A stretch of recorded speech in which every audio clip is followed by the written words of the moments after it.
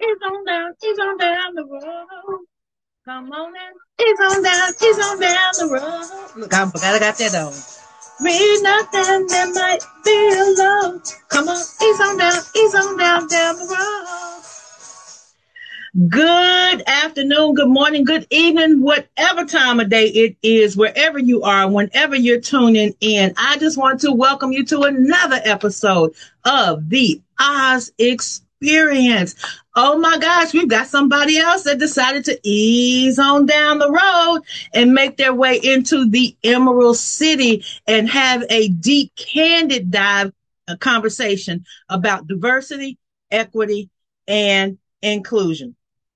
Y'all know I'm only bringing y'all the best with the best backgrounds because this is a real conversation. It's a real topic that we need to talk about and just get it out there in the open on the table so people can be real clear as to what it is that's happening and what it is that is going on and how we can be better stewards of how we embrace and engage with diversity, equity, and inclusion.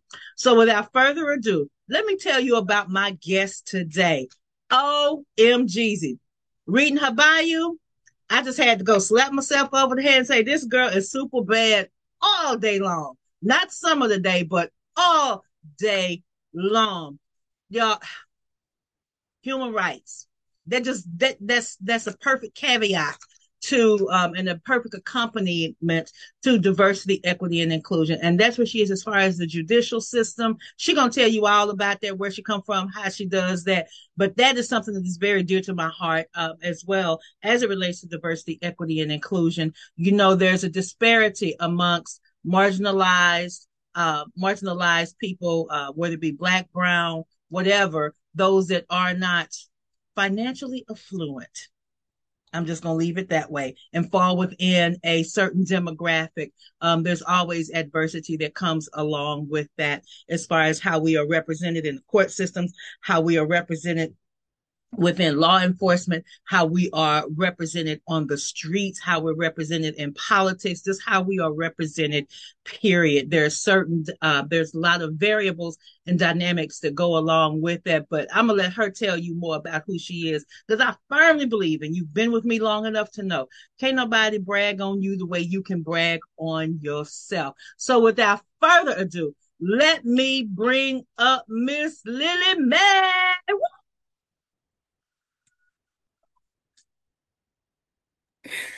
Wow. So thank you so much for the spectacular introduction. And yes, I am Lillie Mae, born, bred, and reared as Lillie Mae. And so because of that, I branded my name Lillie Mae the Collective. Now, my journey to become so morbidly obese for justice came as a child, being born to two aged parents who lived through segregation, who lived through Jim Crow, who even lived through the transition and the integration of schools and the transition of the workplace. I learned so much from primary sources. See, I didn't have to go to secondary and tertiary sources. I learned from primary sources. And so I started my journey to equity and diversity and speaking on these things. I think I was about 7 years old. And I wrote a letter to the editor of the newspaper. My mom and dad knew nothing about it. They didn't find out about it until it got published in the paper. And I was basically throwing shade at the representative who was running for representative, who is still the representative for Danville, Virginia now. But needless to say, this man still knows me at 37 years old. Wow. So 30 years later, that letter that this 7-year-old Lillie Mae wrote was still an impact. Now, did it really inspire or influence him to change his political worldview? I don't know. But what I know is that because I took a step at 7 years old to challenge the system through writing, see, I ain't got time for all that marching. Because what are you marching for? You need to put the pen to the paper and get it documented. Wow, girl, you just give me so much fire and so much life. At 7 years old, girl, at 7 years old, I was still asking my mama, why? Why? The political activist was nowhere near my thoughts, my pathway. Wasn't Bitmo thinking about, and yes, I did say Bitmo. So my Yes, grandma. ma'am. Listen, look, don't one thing about it, and let me preface this conversation by saying this. That come with Lillie Mae are not indicative of who she is. Right. I did all of this stuff and those over there because I knew I had to be included and receive equitable treatment. Come on. In these United States of America. Yet United States. I'm quick with the ain'ts and the got to and the listen, I know when it's time. I love it. I love it. I love it. I love it. So, you know, I know that's part of your pedigree and your background. Where else do you practice that? How do you use that? Just tell me how you do what you do and why you do what you do. Okay. So my why comes from my family. My why comes because I grew up in a household with my mother and my father and nobody else but my brother. And because I saw these two individuals serve selflessly and without expectation, communities of people who they may have known and of whom they didn't know. Individuals who looked like us and individuals who did not look like us. But not only the service piece, but the engagement piece, right? The missionary piece. Because see, it's a difference. It's a difference. And I think that we have to understand that a missionary, right, has a God-given responsibility to make something happen for the cause. Yes. Right? When I think of a servant, I think more of somebody that has been pushed into a situation. You get where I'm coming from? See, all servants don't want to be in that capacity. Because, see, a lot of people serve because they want something in return. But see, that missionary, though, see, that's a responsibility if you consider yourself to be a child of the King. Girl, if I had my shoes on, I'd be throwing them at you right now. That's the way we do in the good old country church. I'd be throwing my shoes at you because you are dropping some major nuggets. And a way to think of those two words, putting a different perspective on them. Yes, ma'am. Diversifying the definitions. And I love it. I love it. I love it. I love it. I absolutely love it. Look, I don't even have my pen and paper to take my notes. My people know that I take notes because I'm an avid student, but that's okay. I'm still going to, excuse me. I'm still going to, she got me all choked up. I'm still going to get it because the nuggets that you are going to drop, they're going to stamp. They're going to brand me in this conversation that we have on today. So now I know your background, which is what gives you the fuel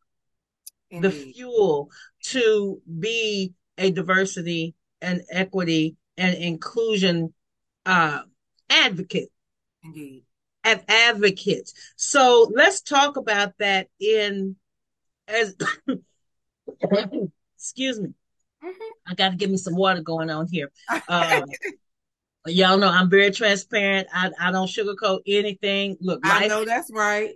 Life happens, so we just got to keep rolling with the punches. Yes. So in the arena of social justice and criminal justice, what have been the challenges that you have seen and perhaps some things that you have experienced to where you can give more insight on the diversity, the equity, or inequity, I should probably say, and inclusion, because I've got my own thoughts, but I want to hear from you. So when I think back to initially accessing the discipline of criminal justice, I was at Virginia State University, which is a HBCU. Woo woo, And HBC. I'm sorry. I'm a yes, proud ma'am. mom of the Texas Southern University, another Yes. HBCU. So I got to give shouts out for the HBCUs. I know that's right. Carry on. And I had a couple of professors, one of which was he was a former police chief and he was African American.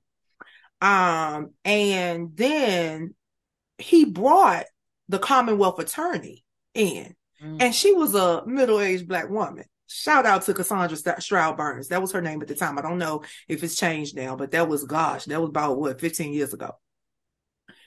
But they taught us the specifics relative to the court, cops, and corrections, right? Wait a minute, say that again. So hold on, because I don't think people heard you. Say that one more Court, again. the criminal justice system is comprised of court, cops, and corrections. Okay. Ooh. And that's important. The court is that institution that's going to more or less interpret what's going on with that law, what you did to violate that law, or what have you. Your cops are there to enforce that law. And the correctional system is there to rehabilitate or restore you. I don't like to say punish, even though I know that the powers that be would prefer the correctional enterprise be, and you notice I said correctional enterprise because it's a business. It's money maker. It's a money maker. But anyway, that's another talk show another day. Powers that be would rather. Oh, absolutely, absolutely. The powers that be would rather that correctional system be punishment. But for me, this is where diversity, equity, and inclusion comes in. Because I sincerely thought going into the discipline of criminal justice that I was going to be focusing on the sociological aspect of corrections. What does that mean in layman's terms? It means getting to the root cause of why people are going to prison, why people are recidivating. Recidivism is when they keep going back, right? So I wanted to understand the root cause. And so I adopted Travis Hershey's social bond theory, right? And so social bond theory pretty much just says that you need to have specific connections to community, to family. You have to have something greater than yourself so that you don't get swayed by the streets, for a lack of better term. Right. And so as I got in there, I realized there is no equity in the system.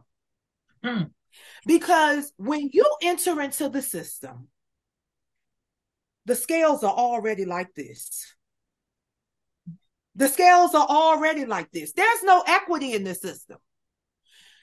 So, well, Lillie Mae, so why? Why did you continue with criminal justice?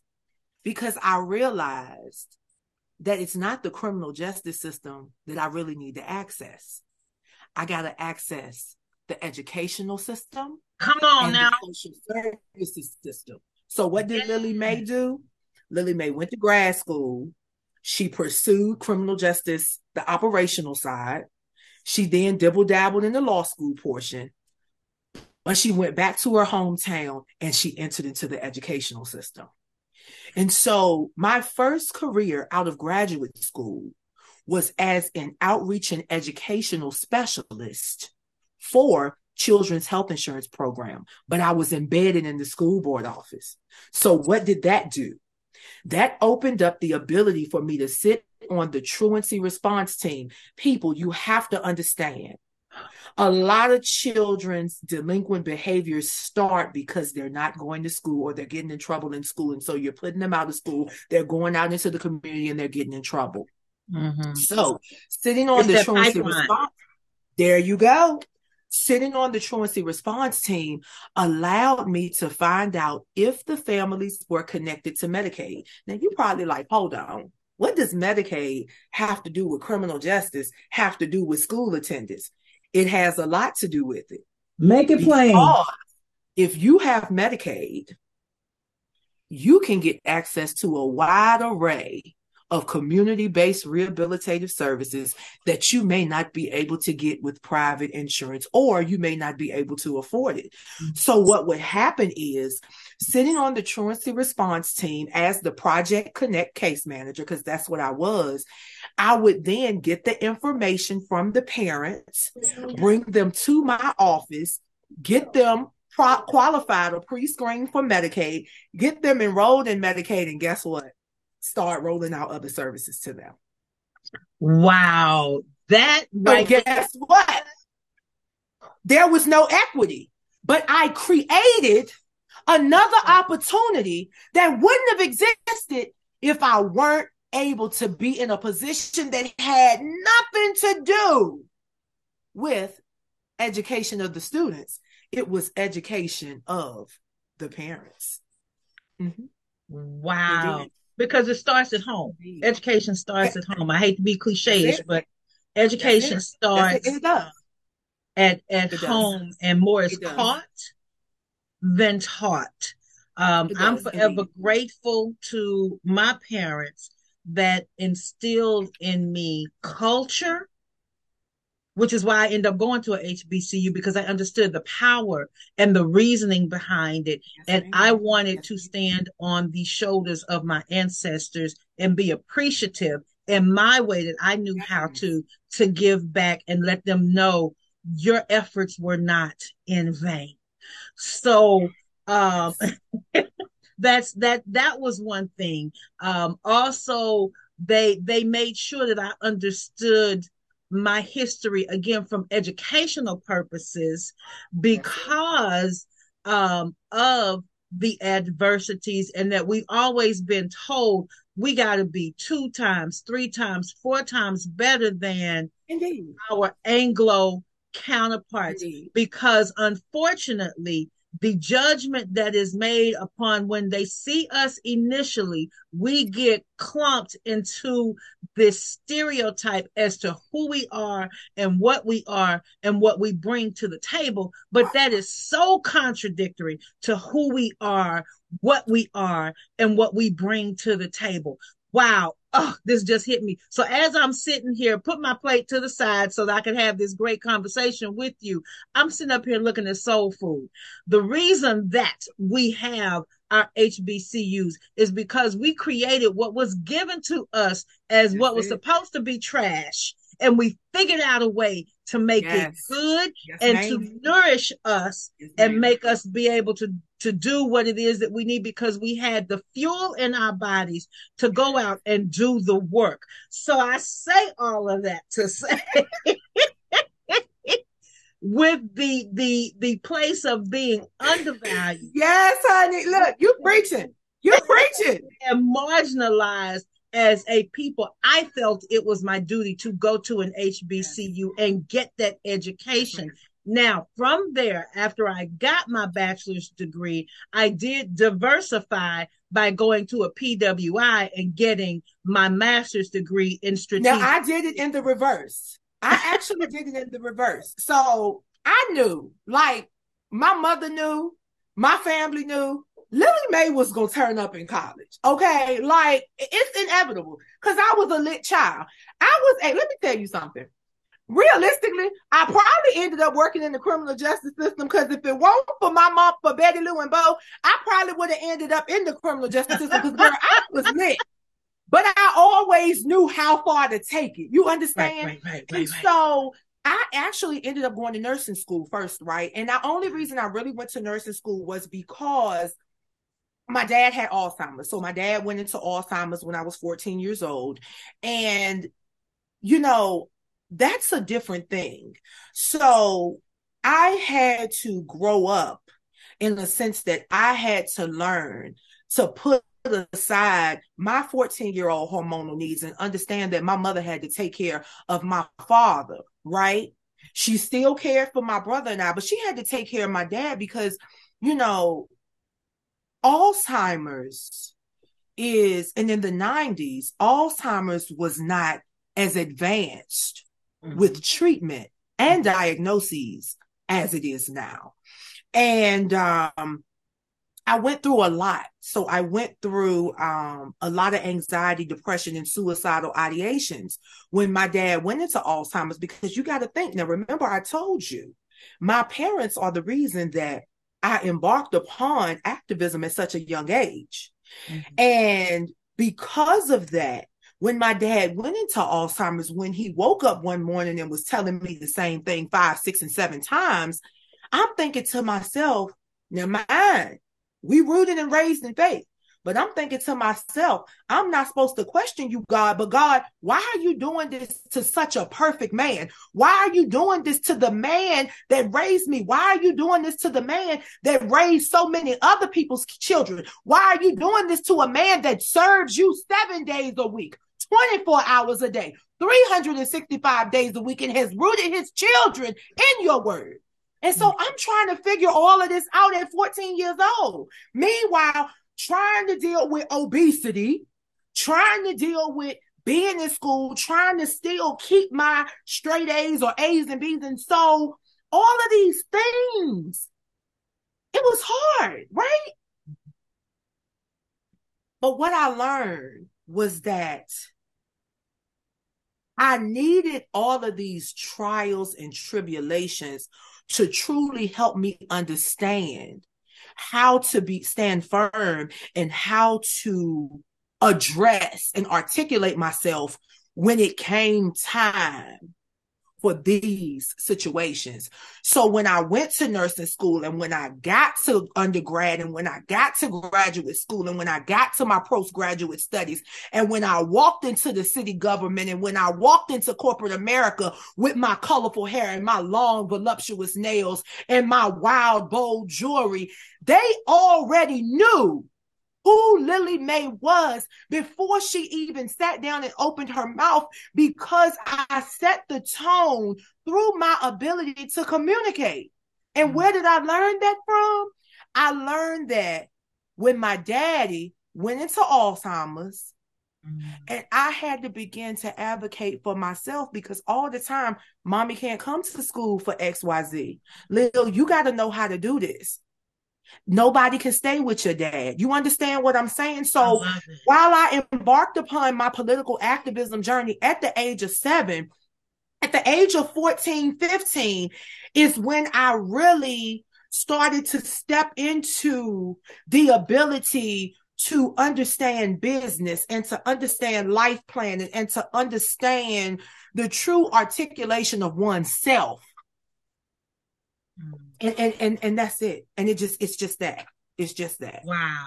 I love it. I love it. So let's go back to your 3 C's. I told you that stood out to me. It's in oh yeah, course, cops and corrections, baby. Let's go. I love it. I love it. I love it. So if you can again elaborate, and I hate for this to be kind of the same rhetorical question, but it's so prominent. And how, or what did you experience? What did you see as far as the inequities? And I would say even in the different races, the different ethnicities, how did you experience that? How did that affect you? And I mean, I know being an activist, you what's right is right and what's wrong is wrong, and you're gonna speak out on that. I understand that, but how did that push you for being an advocate for more equity amongst, and your challenges with people once you start speaking on that retaliated against you? I'm sure you got some, because you were standing up for what was right. So initially, now I'm gonna be honest with you. Initially, my first internship, and I was blessed to intern at the Commonwealth Attorney's Office. Oh wow! And my actual mentor at the time was a Caucasian middle-aged man. Mm-hmm. Now, mine, I was in the Petersburg city, and Petersburg is a pretty, chocolate city. but it's high crime, high poverty, right? And so working with this gentleman, he was so smooth. When I tell you his swag, I don't know if you saw the sitcom from series from a long time ago, The Guardian. You remember the attorney? Mm-hmm. He was like an alcoholic or a drug addict, and he was smooth like him. I mean, he was smooth.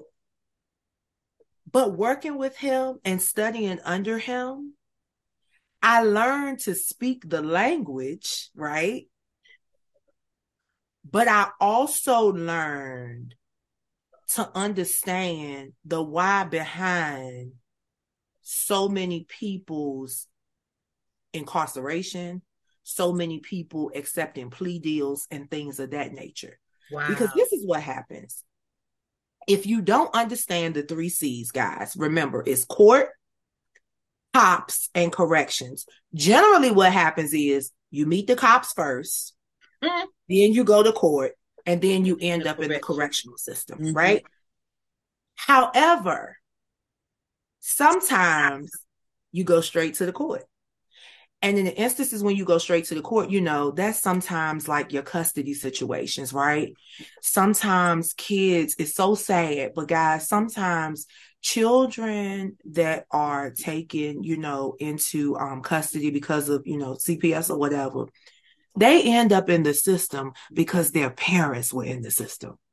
Ooh. Not because they did anything wrong, but they get so involved with the system.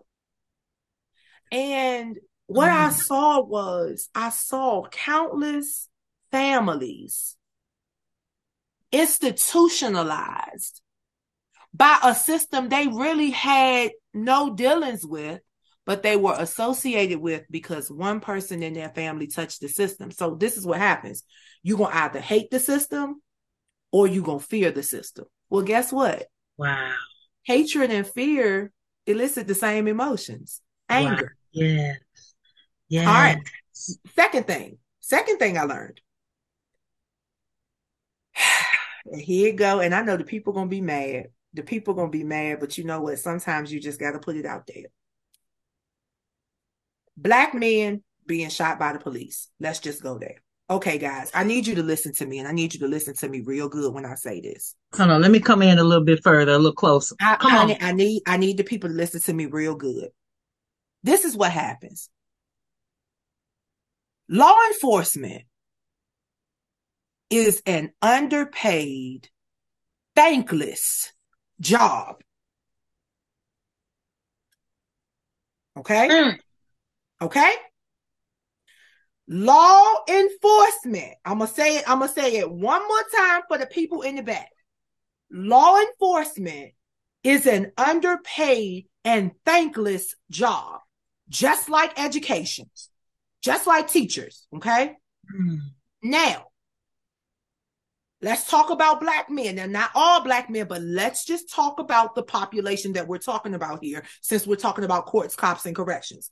Black men. So hold on just a second, because something just hit me. So with you saying them being underpaid, then I want you to also tap on stress. Well, that and the fact that let's just call it what it is. I'm sorry. I just got to speak it like it is. That you also have those white supremacists that get in there because they have a way to have power. Absolutely. To be able to suppress those that they don't agree with, those that they have a problem with. So it becomes a power structure. So I want you to touch on that in addition to indeed. Well, I will. Okay. So all right. So let's go there. So like I said, law enforcement is often an underpaid and thankless job. And thanks to my sister, she also dove into the fact that a lot of our police officers are those individuals who were bullied in school, who had no identity, who got older and needed some power. So they found a profession where they could get a badge and a gun to give them authority so they could get back at all of the individuals or the sorts of individuals who may have made their school life a living hell. And guess what, baby? It's not just white supremacists, because I witnessed it from our own people. So let's just call it what it is, because I believe in calling a spade and a club a club. Now, so what does that do, though?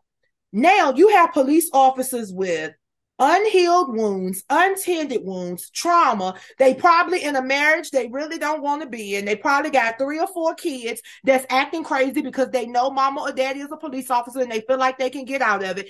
And they struggling to pay their bills. Okay. So you got all this anxiety. Now let's come over to the other side. Let's come over to the civilians. Let's just talk about the black men. We're not going to even talk about black women. Let's talk about the black men. So now you got the black men over here, right? Well, guess what? Underemployed or unemployed, undereducated or uneducated, possibly multiple children, different baby mothers, stress, low self-esteem, fear of police, but then you got police that fear black men. So when these 2 individuals come to that traffic stop, you got fear and anxiety and fear and anxiety. And what happens when they come together? Boom, combustion. Somebody gonna die. And you know, even so much is just going through my head right now. Holy Spirit, just give me the words that I need to make it to articulate it and make sure that it's real clear. Mm-hmm. So you've got all of that that's going on, and and I'm not saying it's all Anglo cops. I'm not saying it's all African American cops. It's a whole variety. It's all of the races. It's all the ethnicities that come together that have whatever baggage they're holding on to, and the way that they get rid of it, or the way that they try and deal with it, cope with it, is the mechanism of the badge, the mechanism of the gun, the mechanism of power. I am in this position and you have to abide by what it is that I say. But you got to know your rights on the other side to be able to say, no, I ain't got to do that. And then that brings on something else, because now you become educated and they now know that which goes back to the education you talked about earlier, but they now know, oh, I'm not dealing with a willy-nilly person. I'm not dealing with a dumb person that don't know nothing. So now I got to readjust the way that I'm thinking and how I'm going to interact with them, because they know something, even though it may not be a whole lot, but they know something. They're versed in some kind of way, and I can't do to them what I would do to somebody else. So how am I going to flip this script, change this narrative to where it's now in my quote unquote favor, so that I can do what it is that I want to do to this person, to support them, to make them feel worse than what they already are, and to let them know, quite frankly, who I am and where your place is with me. Now. Okay. So, all right. Okay. So let's talk about this is going to be good. I told you this was going to be good. And it's amazing. But so let's do this. Let's step outside of the criminal justice system, right? Okay. So about 6 years ago, I did some research with what was called the Metropolitan Educational Research Consortium, right?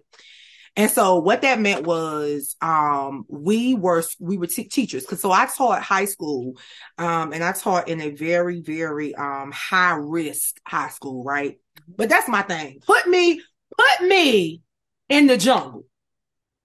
Because baby, I'm a gorilla out here. Put me in the jungle. I'm gonna be fine in the jungle. Because the thing about it is, I know my place.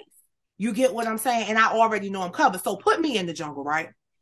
Well, when I was tasked with, embarking upon this research, one of the first things they asked was, well, what is your research question going to be?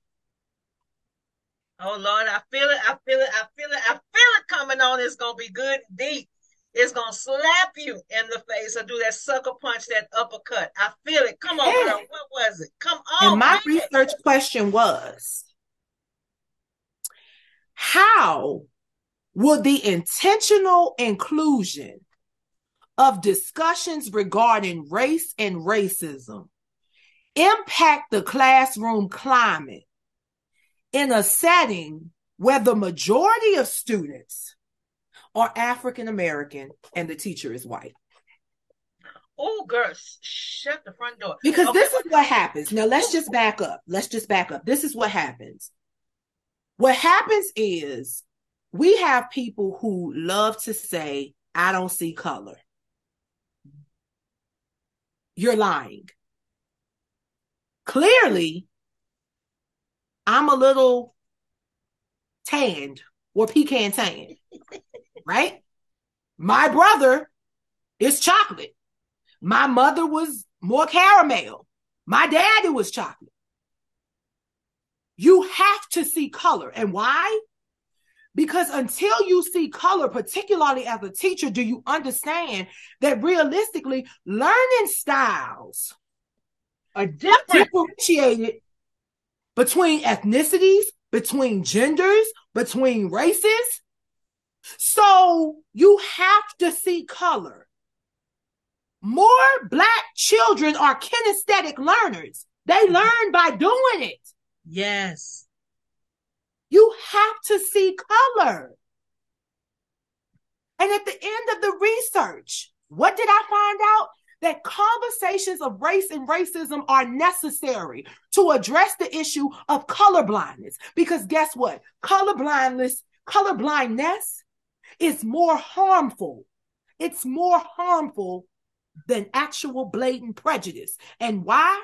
Because at least with prejudice, the oppressed understands where the oppressor is coming from. But when you're colorblind and when you're saying you don't see color, we don't know what angle you're coming from. Wow.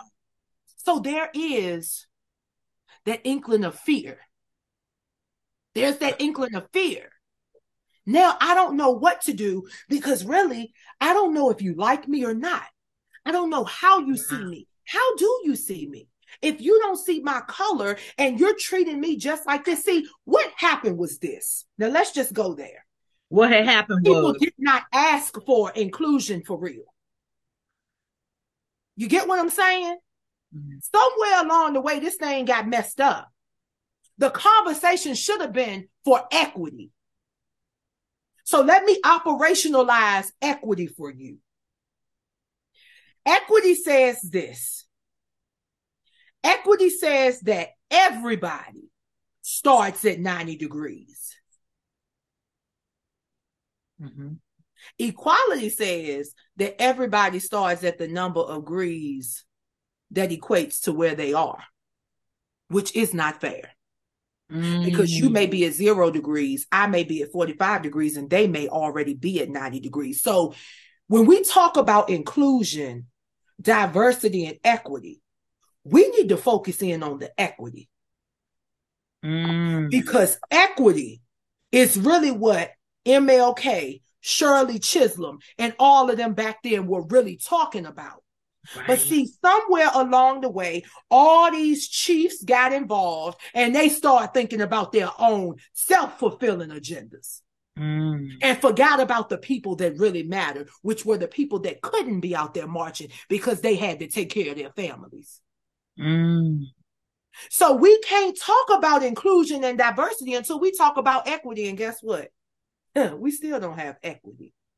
Do we have equality? In some instances. And you can't be mad because guess what?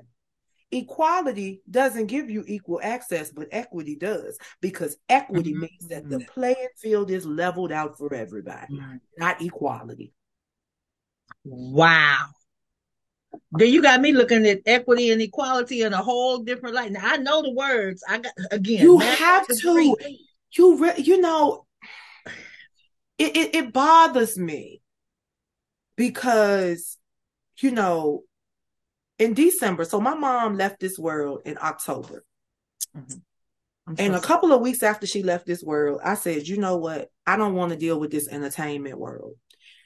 And you know why I came to that decision? Because what I realized was that this entertainment industry, and I'm not going to say the business, the industry, has been cultivated by people that look like us to disenfranchise us. See, people want to say, they always want to say the white man did this, the white man did that. No, you did it. And you know why? You did it because you did not get what you needed at home. So you decided that when you got older, you would step into the realm of entertainment where you could create whatever persona that you wanted so that you could get the attention that you did not get in home or that you did not get in school. And now you're playing mean girl or mean boy to other people to keep them out so that they don't shine on your parade because they really got it. Wow. So now you have an entertainment industry filled with individuals who have underlying untended wounds, unhealed wounds, personality disorders that were created when they were children. And you have these people who have self-proclaimed themselves to be subject matter expert without any academic or educational training on the theory associated with the positions that they proclaim to be experts in. So let me, you just unpacking so much. So I guess for the transition for you to go from the social justices, and I firmly believe that no matter what profession you choose, those skills are going to be transferable in every aspect of your life. So how did you transition from social justices and being an advocate to that to the entertainment industry? I don't see that bridge, but you're going to help me build that bridge so that I can understand. I'm about to take you there. Guess what? What is, and I'm going to pose a question to you. I'm going to pose this question to you because I think that this will bring it home for you. What are some similarities between the criminal justice system and the entertainment industry? What are some of the things that you see in both places? Just off the top of my head, and I'm sure if I really think about this later, which I'm certain I will, because you've given me some, as Arsenio Hall used to say, things that make you go, Indeed. What I see is certain people in control. Okay. Here again, having the power that dictate how they want people to, no pun intended, act, how they want them to show up, how they think they should be. Here again, knowing your place. And that goes to the old cliche, art entertaining life and life I'm saying this wrong. Entertainment mocking life and life mocking entertainment, because you pull that off of your experiences, and it's because of your experiences that you begin to tell the stories.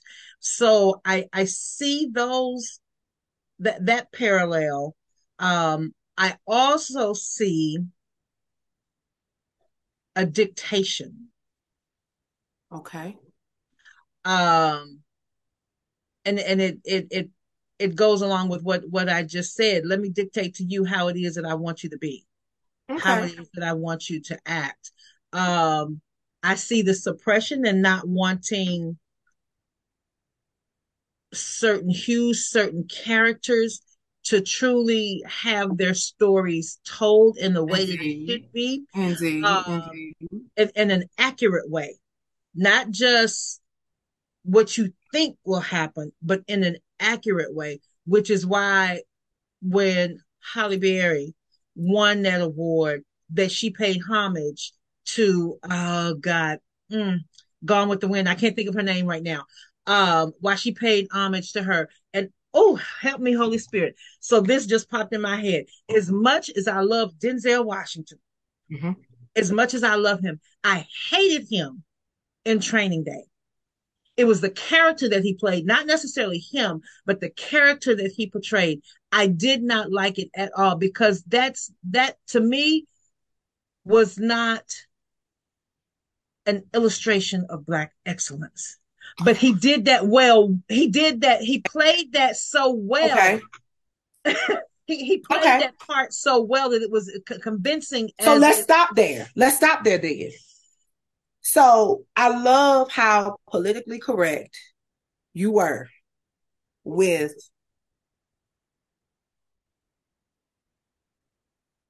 speaking on the similarities between the criminal justice system and the entertainment system. But guess what?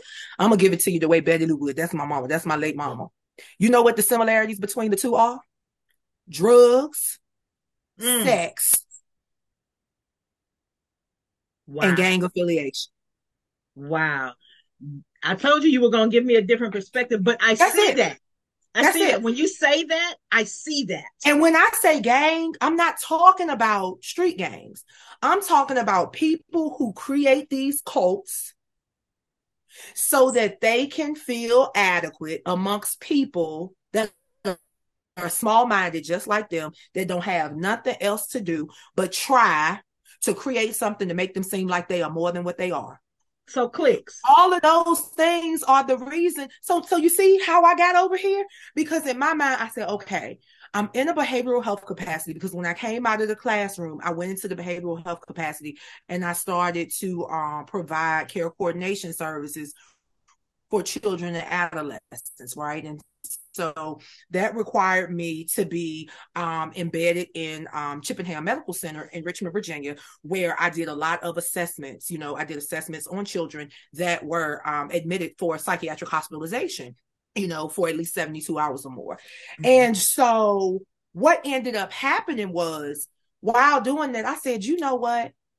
A lot of these independent creatives are these children that I'm assessing for behavioral health needs, are the same kids that I taught in the high-risk high school, are the same people that I worked with when I was in the correctional system. So I have worked in the criminal justice system, I've worked in the educational system, and I've worked in the behavioral health system. And I'm seeing the same people here that become adults that want to be independent creatives that still have not gotten their untended wounds handled. So, okay, Lillie Mae, you like to deal with all kinds of people. You'll be good. You animated. Step over into the entertainment world and help the people.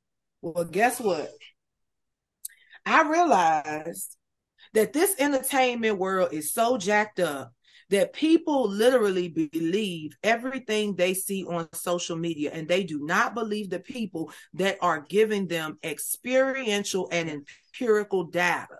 They do not want the experiential and empirical information. They want the information that comes from a person with 1 million followers, that the majority of them are bots, that when they lay down at night and take all of this mess off of their face, they probably having suicidal ideations more than the person that don't know if they're going to get evicted tomorrow. So I say that to say, we got to really get back to living reality. This social media stuff is not your reality. These filters have really created a distorted vision for people, and people do not know who the hell they are for real. Yes. Yes. They don't. They don't know who they are.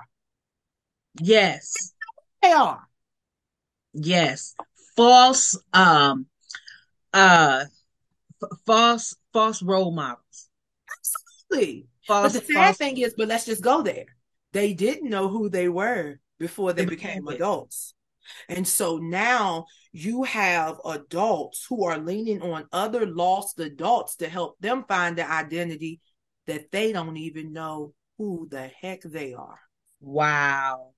So you got a lot of mental illness. And that's the thing, guys. You know, everybody wants to be an expert on mental illness, and everybody wants to talk about behavioral health. But how many of you really have been trained in the field of clinical mental health counseling? Like, everybody is a coach for something now. And I'm not knocking anybody. But this is my thing. I had 36 semester hours before I could even talk to anybody. You have to have 4,000 clinical hours, free clinical hours, before you can even step out on your own. So excuse the hell out of me if you're not about to coach me nowhere. Wow. So, and I'm passionate about this thing, and people don't like it. Girl, these people don't like me. But guess what? I'm not here to be liked because I know you respect me, because what happens is I see you begin to employ some of the very things that I rant about. Right. So you don't have to like me, because I know that you respect me, and I know that I'm doing what I was reared to do and not what I need to do for somebody else.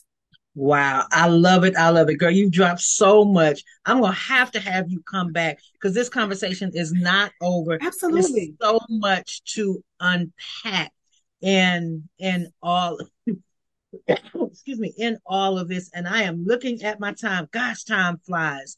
I'll come back with you anytime. Next time we're gonna have a supper time. And we're gonna eat our food and talk.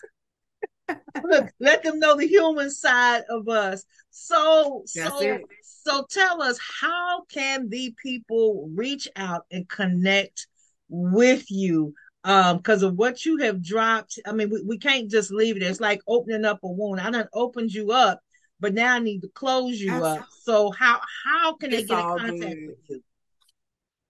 So first and foremost, thank you so much for having me. I will come back anytime. I love motivating, inspire. That's it. But if you want to get in contact with me, please feel free to go over to your web browser and type in www.lilliemaycollective.com. That is LILLIEMAECOLLECTIVE.com. And please send me an inquiry, send me a message, and I will respond to you. Beautiful, beautiful, beautiful. So, Lord, I just don't want to let you go. I don't want to let you go, but I want you to give just a couple nuggets, a couple of parting words, a couple of parting thoughts that you want to leave with the people. Oh, wow. Guys, understand respect for authority. That's first and foremost. Understand respect for authority. Number 2, reach back to your younger self and heal that child. Mm-hmm. Reach back to your younger self and heal that child. And number 3, embrace the you that you learn about you. Embrace the you that you learn about you, not the you that you create, but the you that you learn about you, because your authentic true self is really who he designed you to be. Wow. And there it is. Drop the mic and everything else. You guys, you have been here in the Emerald City and have come down that yellow brick road and have had the Oz experience with your host, Tajiri Brackens. But y'all, look, let me tell you, as far as the Oz experience, it just does not stop here on the podcast. I am doing a boot camp, y'all. Boot camp about diversity, equity, and inclusion, and how that's going to help you increase your bottom line, your profits, how it's going to help you to be able to relate to others, not only in your personal life, but also in your professional life. And you guys have heard me say time and time again that DE&I, diversity, equity, and inclusion, it goes over every aspect of our life. It's just not in the workplace. It's in the products that we buy. It's in the companies and organizations that we support. It's in the marketing that the organizations do to try and get you to buy their products, because they have to do the research and understand a particular culture, a particular background. They've got to understand it. I'll give you case in point, just a simple example as to why you have to understand. I don't know if you guys are old enough to know or remember that car Nova. It did not sell in Mexico Why? Because those two words meant no go. So why would they buy a car that did not go, that did not move? After all, isn't that why you buying a car? So that you can move from point A to point B. So you got to understand your cultures. You got to understand your market. Excuse me.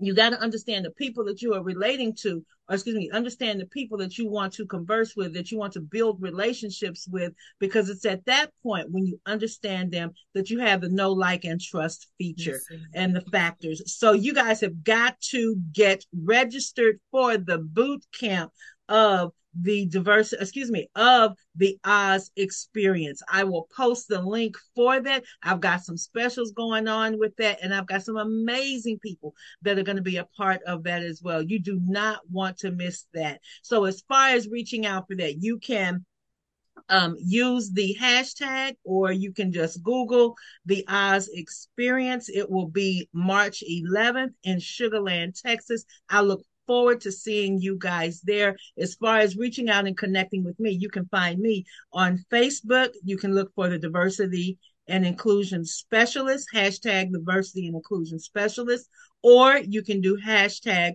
Heritage Leadership Consulting LLC, and that will get you to me as well. So you guys, thank you for joining me on this day for this podcast in the Oz experience, or having the Oz experience in the Emerald City. Oh my gosh. So here we go. It's time to ease on down the road.